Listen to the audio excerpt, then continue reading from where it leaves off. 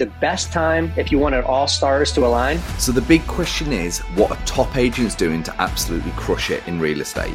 To get the answers, we interview the top real estate agents to learn their secrets to success. If you would like one-on-one access to over 26 of the top agents in the country to help you scale your business, then head over to eliteagentsecrets.com/partner, or you can just click the link in the description below. My name is Andrew Dunn. And my name is Peter Michael.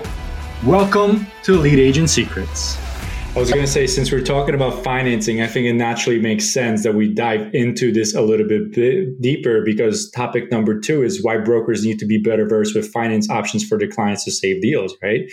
We're not only talking about investors in this point. We're also talking about the buyers, the 3-2-1 buy downs, the 2-1 buy downs, FHA, VA, non-QM, no income docs loans. We're talking about non-QM, right?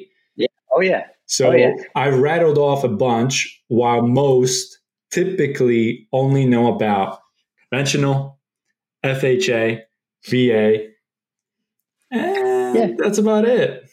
Yeah. I mean, it's interesting. A lot of the agents that have been in the market only, let's call it 2 to 3 years, don't even know what an ARM is. Don't even know what an adjustable rate mortgage. You probably blew some heads off when you talked about the 2-1 buy down. It's crazy because those have been around. Those aren't new. No, they're not new at all. But I would say probably 8 out of 10 people I talk to have no fucking idea about the 3-2-1 to 2-1, how it works, why it works, and all the additional things that No clue. And another thing that we've been explaining a lot lately, which is again mind-boggling, is the idea of refinancing later, right? Because rates have been so low for so long, a lot of people just haven't refinanced. So if you've purchased in the last really 3-4 years, except for some odd circumstances, most people haven't needed to refinance because the rates are so fucking low, So now I'm explaining to people like, hey, well, let's find the right house. Don't worry that the rate's 7%. We're going to get a better deal on the price. Rates aren't always going to be high, right? You can look at a graph and see that they go up and down. And right now they're going up for a particular reason, and they will come down for a particular reason. And when they come down, you just, refinance, but you still have the asset. Still have the house, and I kind of explained to people, some of these people out there who for the past 2 years have said, oh, I want to wait for prices to come down. Great. You just exchanged a price coming down for an interest rate that's 3% higher. You didn't save any money. You actually probably ended up worse. And now we have these same people that are saying, well, I want to wait for interest rates to go down. Well, what the hell do you think is going to happen to demand that's already strong when interest rates come back down? What do you think? That's exactly right. So what are you going to exchange? You're then going to exchange a higher price for a lower interest rate. There is no Zen moment in real estate where all the stars align. I kind of tell people the best time, if you wanted all stars to align, was March of 2020 when COVID first came and they shut down because sellers were freaked out and the interest rates were still low. For that 2 to 3 week period was the perfect time I've ever seen in the market to buy because things weren't crazy. There were very few buyers out there. Everybody was kind of shuttered inside, but the interest rates were still low.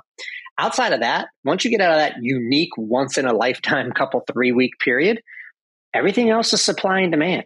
It always has been, and it always will remain that way. And you will just trade one issue for another, price or rate. Because that's what dictates supply and demand. And so if you don't understand those things like the buy downs, you don't understand the refinances, you don't understand the adjustable rate mortgages, you don't understand a cash out refinance, you don't understand a home equity line of credit on your personal house, you don't understand, you don't even hard money. We're seeing hard money kind of pop its head up in some of these circumstances for people to refinance later. So for the agents that don't think that way or don't want to dive deep, I think you're going to do a lot less sales because you're going to offer less value to your client and less opportunity. And you need to control the situation. And when a lot of these agents just say, oh, well, chat with the lender, see what the lender can do, you have lost control. Yes, You've lost I agree. control.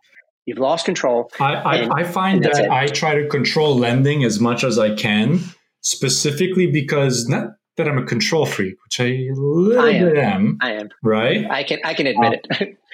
But typically I find, now my team is amazing. All the lenders I work with are amazing, A+ star. They really educate the clients. But I'm still in control of that conversation. The reason I like to be in control of that conversation is because if one lender can't get it done and I'm not in the loop, I'm caught with my pants down. Yep. So if I can control the conversation and I know, for example, this is going to be an issue or that's going to be an issue, or this person has an issue of cash flow, you need to do a non-QM loan. I know that one lender is better than the other at certain things, right? One lender is really good at killing it with FHAs and being meticulous. The other lender is good at VAs because he does 100 of them per year or whatever the numbers are, right? There are different intricacies when it comes to lending and financing, and really having even a general knowledge to do your clients a good service is a must. I'm not talking about you need to know exactly how the rates move and what that looks like. You don't need to know the details of the 3-2-1 buy down or the non-QM, DSCR loan. But you need to know enough to bring up the conversation so you can offer a solution or a backup, right? Yeah.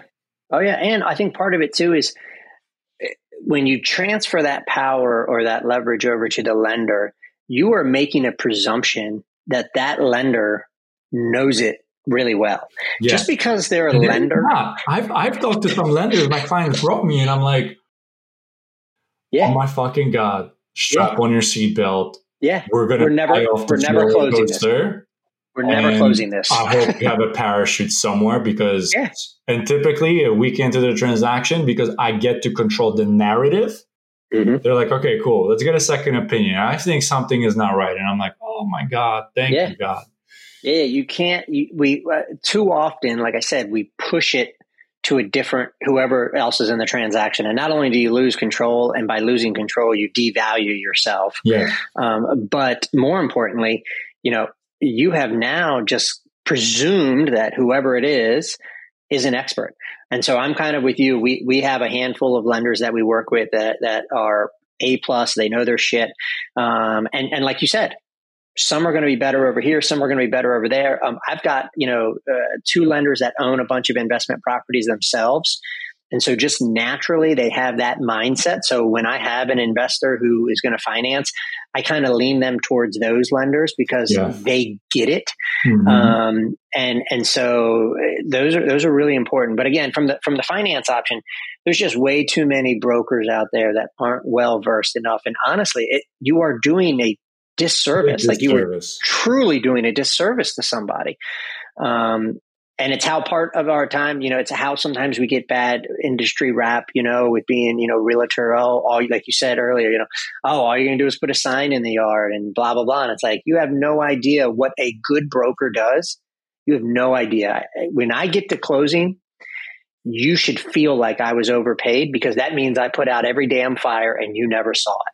Yes. Right. I should make your road so smooth. Sometimes my clients sleep so good at night because they don't even know that XYZ is happening behind the scenes. Right. To them, they just show up at closing and be like, that was easy. I'm like, you have no idea. You only knew. You have no idea. Getting the house under contract is easy. It's easy. Yeah, I think that's the easy part. Thanks for listening to this episode. If you would like one-on-one access to over 26 of the top agents in the country to help you scale your business, then head over to eliteagentsecrets.com/partner, or you can just click the link in the description below.